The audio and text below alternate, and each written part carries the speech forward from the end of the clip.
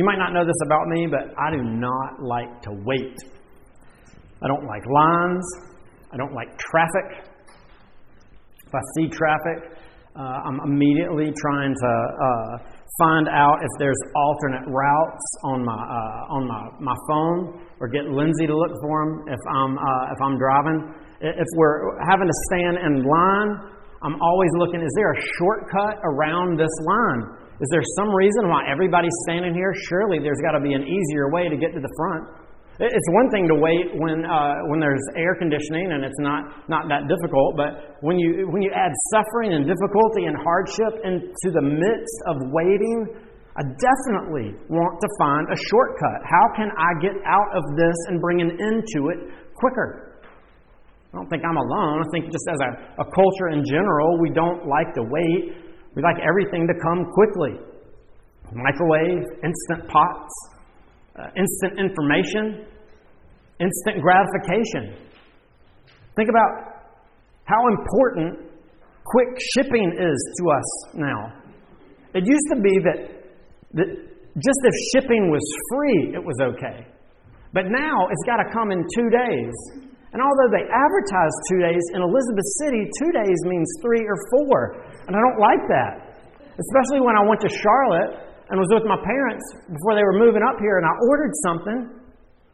It came the very same day. I ordered it at 8 o'clock in the morning, and by 10, a lady pulls up into their driveway in her car, hops out with our packages. What does that do? Well, I celebrate that, but then it makes me wonder, why in the world do I have to wait so long in Elizabeth City? We want things to come quickly. We want to find shortcuts. And as we've seen in our journey through the book of 1 Samuel, God has promised that His kingdom is coming and that His king, the king that He has chosen, will sit on the throne. But man, has it taken forever for David to get on the throne. And so we wait, and we wait, and we wait. Is there a shortcut?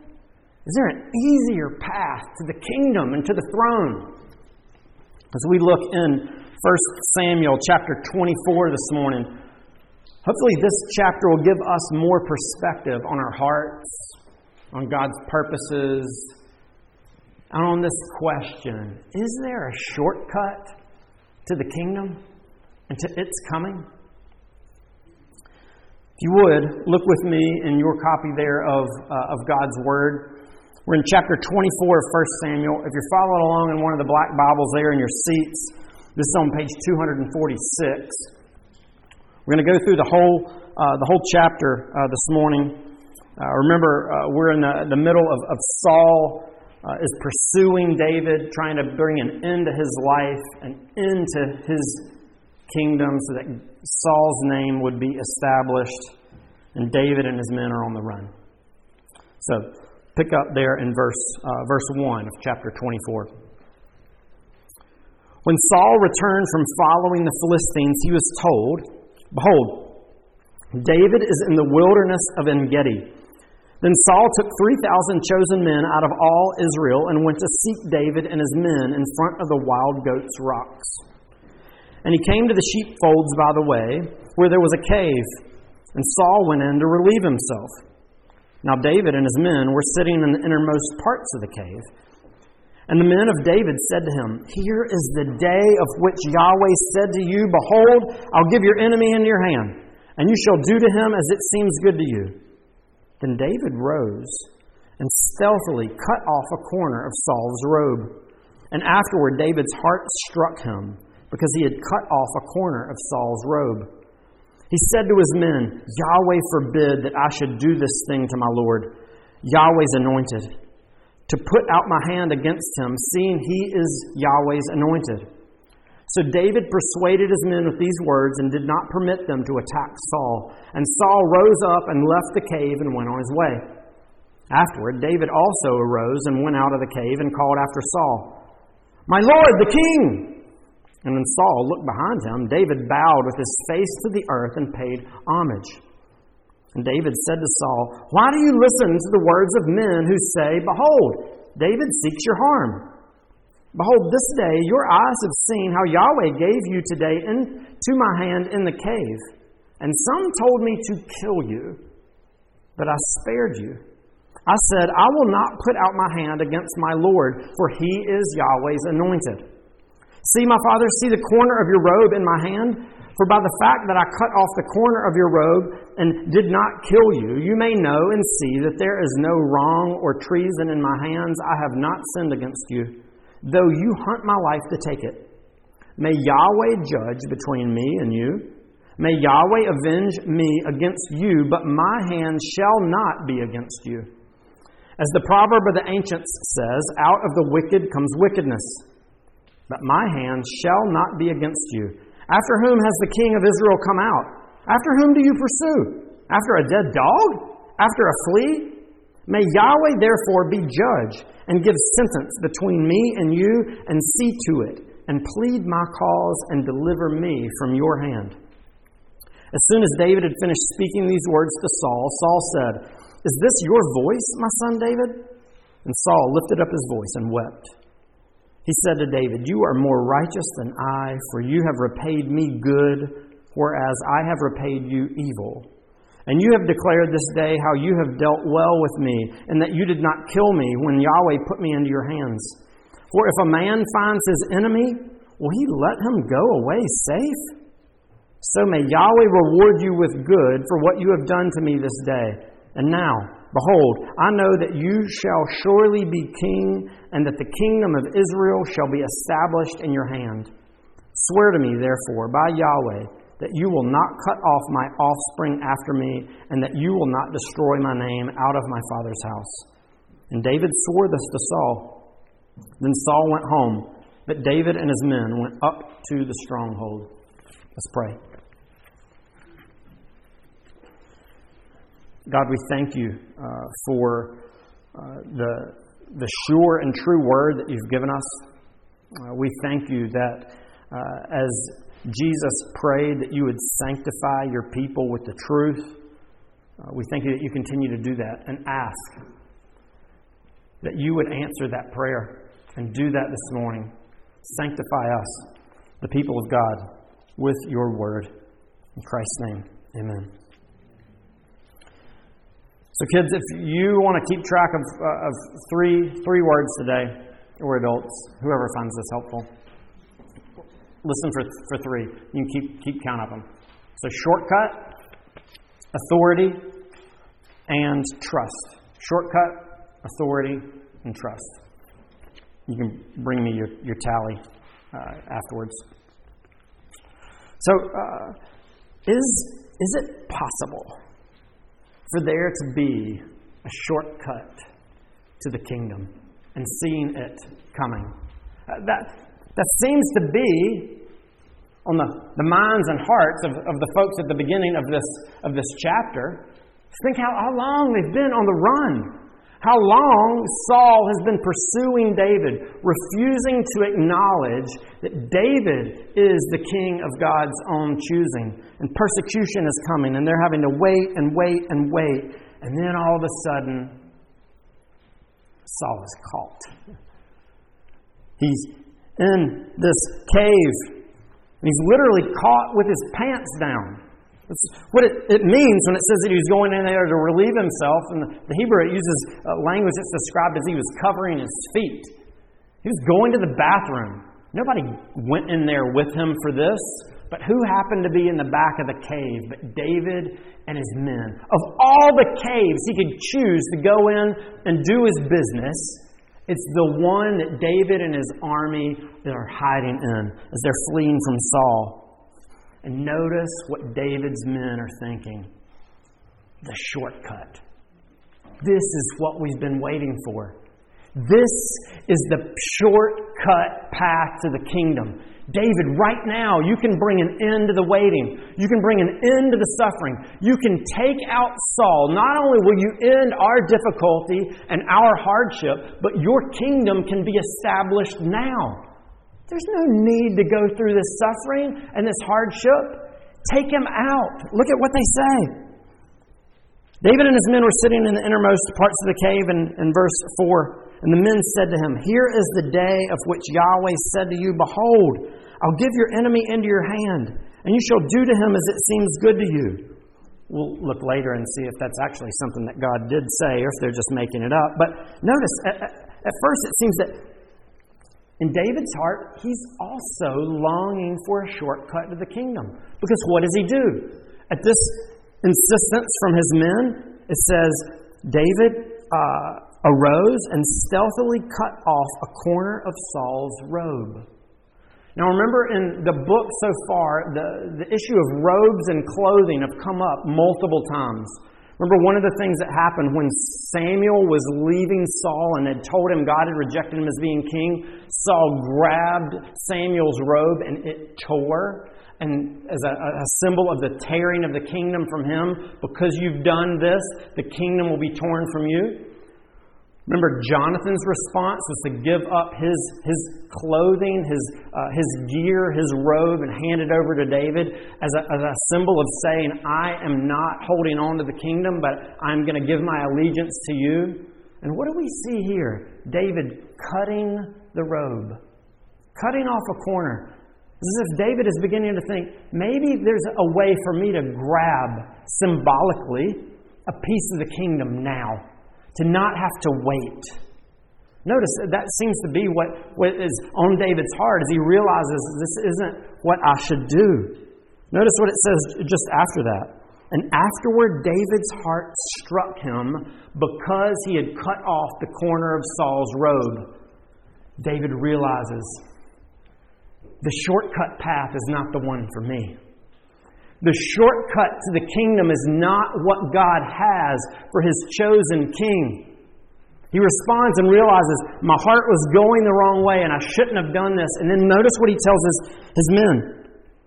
Yahweh forbid that I should do this thing to my Lord, Yahweh's anointed, to put out my hand against him, seeing he is Yahweh's anointed. So David persuaded his men. The language that's used there is not just persuade, but he intensely. It's almost like David has to fight them off because of how much they want to destroy Saul and move forward with this shortcut. And David says, no, there is no shortcut path to the kingdom. And so David prevents his men from attacking. This isn't something that's new for God's king. We see this come up, not just as we've seen the path to the kingdom as one marked with suffering and rejection, but also one where there's voices around the king screaming and saying and longing for a shortcut to the kingdom. Remember, Jesus, after he was baptized, went out into the wilderness, and there he was tested by Satan, as Satan sought to tempt Jesus. One of the things that he sought to tempt Jesus with was this offer and this idea that there's a shortcut to the kingdom, a shortcut to glory. And one of the things that Satan says to Jesus is he takes him up on this high mountain and he overlooks the kingdoms of the world and he says, if you'll bow down and worship me, all of this kingdom and the glory and the honor will be yours. And Jesus says, no, get away. There is no shortcut to the path. And he puts off this offer of a shortcut to bypass the suffering that would come before the glory.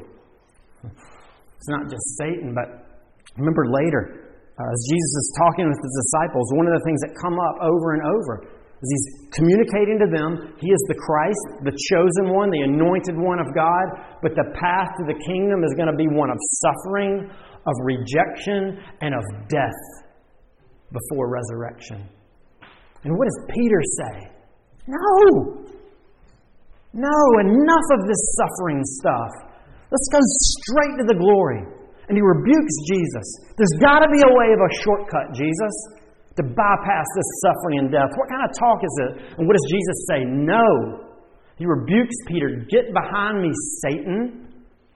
You have your mind on the things of man, not the things of God. Because in God's understanding and the way that He's bringing out His kingdom, there is no shortcut. I'm not going to embrace this path. The Scriptures must be fulfilled.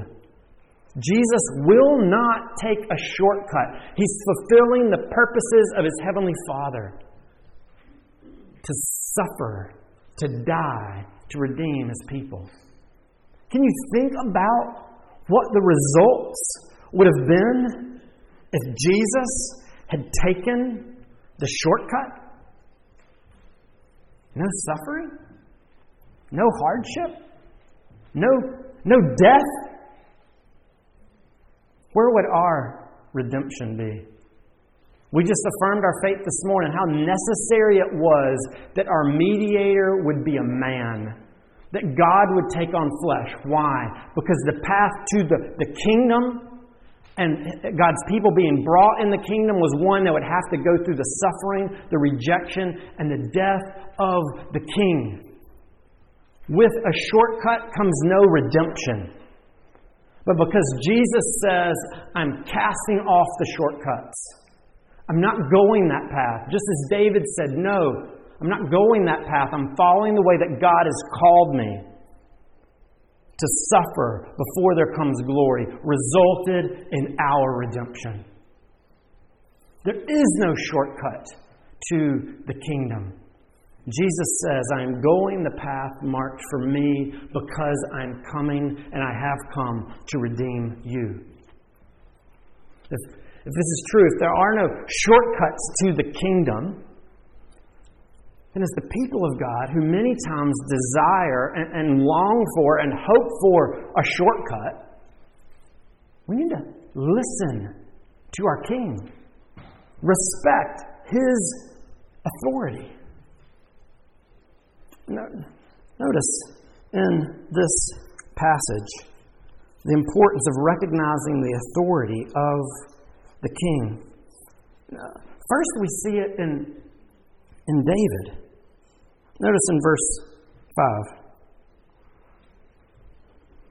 And afterwards, David's heart struck him because he had cut off the corner of Saul's robe. And he said to his men, Yahweh forbid that I should do this thing to my Lord, Yahweh's anointed, to put out my hand against him, seeing that he is Yahweh's anointed. I don't know if you picked it up as we read through, but David referring and constantly going back and describing Saul as being Yahweh's anointed. And because that is who Saul is, he's not going to raise his hand against him. David is doing what the king of Israel was supposed to do and recognize where the authority lies. Who is the true king in Israel? It's not the man on the throne. It's God. And David here, as the king who is to be the ideal and model Israelite, who's showing what it looks like to hope and trust and rest in God, says, I am not lifting my hand against God's anointed. God has placed Saul here, and it's not for me to make a grab for the kingdom when I am not authorized to do so. That's one of the ways that we see that going back to what David's men were saying is, isn't this what God said? There's no evidence in Scripture that God ever gave this promise to David. And when David saw it in that moment, when Saul was in his hand, to even just cut off the corner of Saul's robe, his heart was grabbed and recognizing, no, God has placed Saul here. And God will take him out of the kingship when God is ready to do it. In fact, he reiterates that over and over and over again, that he is resting and depending on God. But notice, even as well, this idea not just that David is recognizing the authority of his king, but the men must recognize the authority of their king as well. You see that in verse 7. After David reiterates and talks about, this is God's anointed. I have not been given the authority to take him out. We will wait. So in verse 7, David persuades his men with these words and did not permit them to attack Saul. And they listened. For Saul rose up and left the cave and went on his way. It's important for these men, these subjects of the king, to listen to the words of their king, to recognize the authority of their king. And when he says we are not taking a shortcut, just as he is recognizing the authority of his king, they must listen to the persuasive words of their king and avoid taking a shortcut to the kingdom. Neither David nor the men are going to seek harm of Saul, because God's put him there, and it's not David's place to remove him. He's not been authorized to do so. Sometimes on our way to visit Lindsay's parents, we have to go down 95. We always have to go down 95. There's a lot of times traffic on 95, but usually there's a lot of exits, shortcuts, ways to get off and around traffic and wrecks and backups. But not when you get off of 95 onto 26. On 26, there's this one long stretch of road without any exits. And if you happen to not be able to see the traffic coming up and you get past that last exit, all bets are off. But one day we were coming down and I missed the last exit, and then all of a sudden there's traffic. We're stuck. And I'm like, oh man, is there a shortcut anywhere? And up ahead I see a little path through the gigantic median on 26. A shortcut road. I can get out of this traffic, go back up to the exit we missed, and be sailing on these back roads and get to Lindsay's parents' house without having to sit on this traffic. But I get up there. There's a sign at this shortcut path, and it says, for authorized vehicles only. I'm not authorized to take this shortcut. I may want to take the shortcut. I may think that my life will be better, but I have not been permitted to take this shortcut.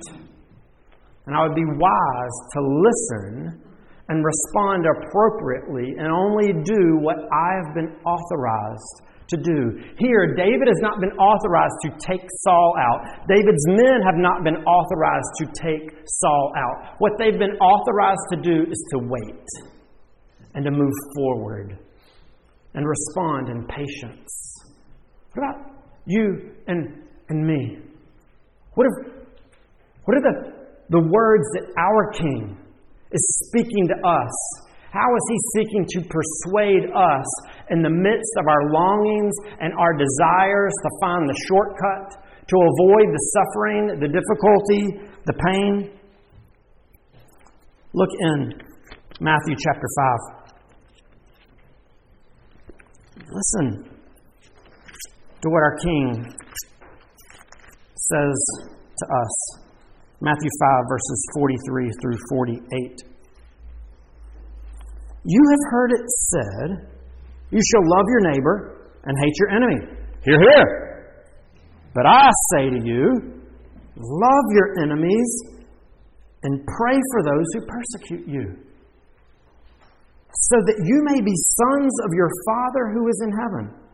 For He makes His sun rise on the evil and on the good, and sends rain on the just and on the unjust.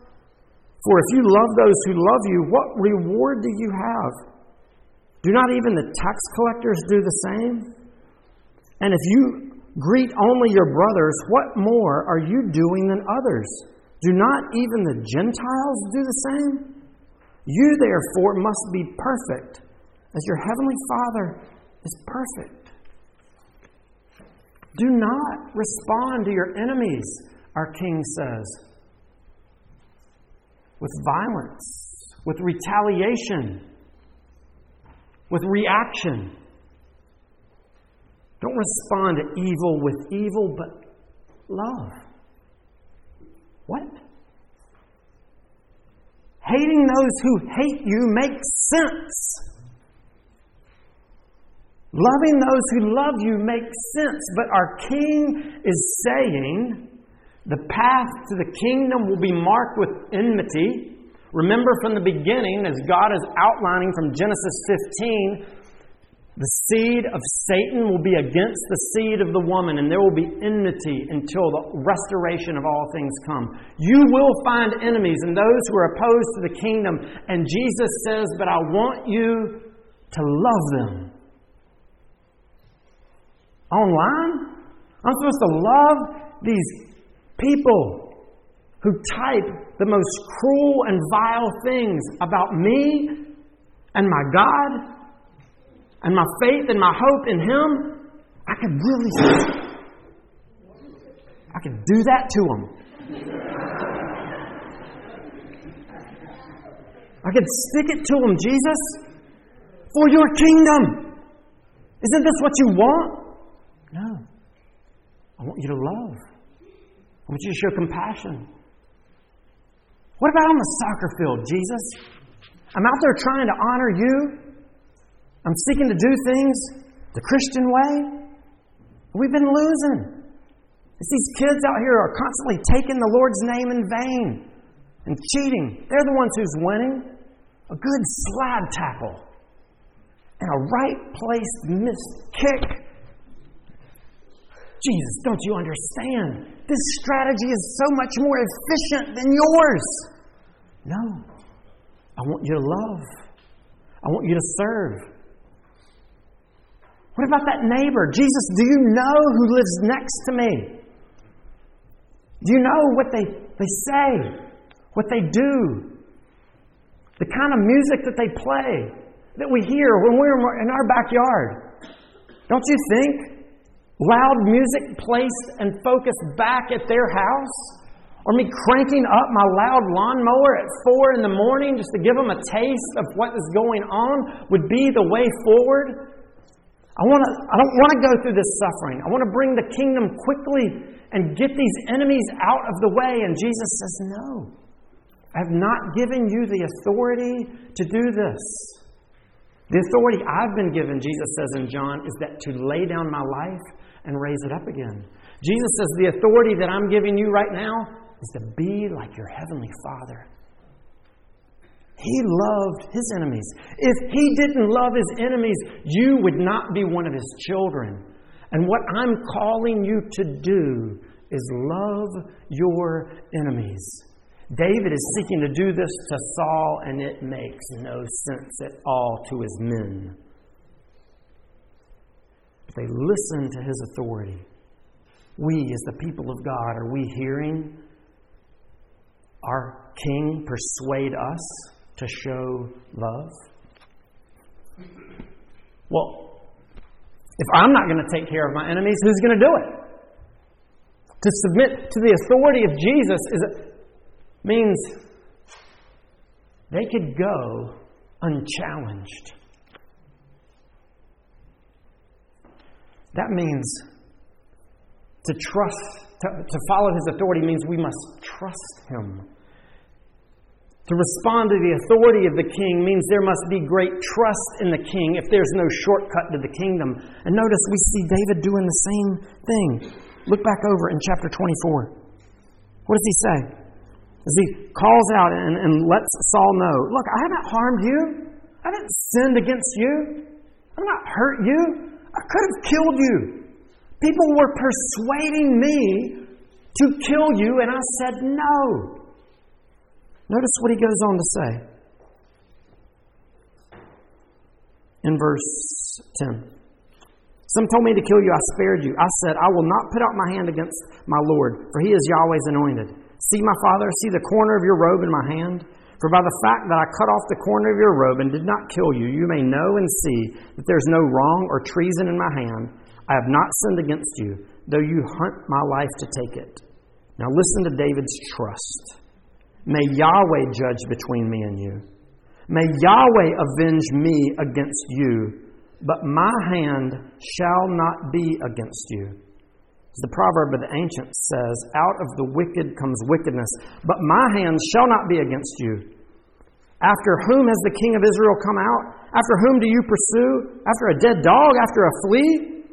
May Yahweh therefore be judge and give sentence between me and you, and see to it and plead my cause and deliver me from your hand. David here is saying, the reason I'm not moving forward to take Saul out now is because I'm trusting in God. I'm trusting that He is a good judge. I'm trusting that He is who always does what is right. that He will defend and protect, plead the case of His people, and deliver me. I am resting and hoping and trusting in Him. What about you and me? Do we think that God is competent to fight for us, to defend us, to bring about vindication for us as His people? Or do we question that He really cares about what we're going through? Do we really think that our strategies would actually work out better in the end? Who knows whether they'll work out better for God's kingdom or not? I know they'll work out better for me because I can shut this guy's mouth right now. No. Trust in me, God says. Trust in me to be your vindicator. Know that in these moments where people are lashing out against you as one of the people of God, and you wonder, will justice ever come? Will what is right ever prevail? Will their mouths ever be silenced? God, will you indeed vindicate me and plead my cause and the cause of your King and His kingdom? God says yes. For through your acts of love, just as Saul says to David, I gave you evil and evil, but you repaid me for good. It will be that if your enemies repent in response to your love and your grace to them, as you reflect your Heavenly Father, that vindication will happen. And that wrong will be satisfied. And that punishment and that wrath will be poured out. How? Because just like your sin, how was God's wrath satisfied against you? It was poured out on Jesus. That wrong will be dealt with as they hope and rest and trust in Christ. But if they don't, if they continue to reject Him, then they will face the wrath of God without any mediator. And all wrongs will be made right. That's what the death of Christ shows us, how seriously God takes the sin and rebellion of His creatures. That it necessitated His own death to deal with our sin and our rebellion. It is going to be hard to face enemies and love them. The only way that's possible if we trust the one who loves His enemies, which you and I were. And now we stand, the sons and daughters of our gracious King. Aren't you glad Jesus didn't take a shortcut? Aren't you glad that you have the privilege of resembling your Father by loving your enemies as you await the coming of the kingdom? Let's pray. Jesus, we thank you for the good news of the gospel. We thank you that you did not take a shortcut. You went the long way around through the cross. We thank you that redemption is ours. Would you give us the grace to love those who hate us? And we pray that you would bring many more enemies to be your brothers and your sisters. In Christ's name we pray. Amen.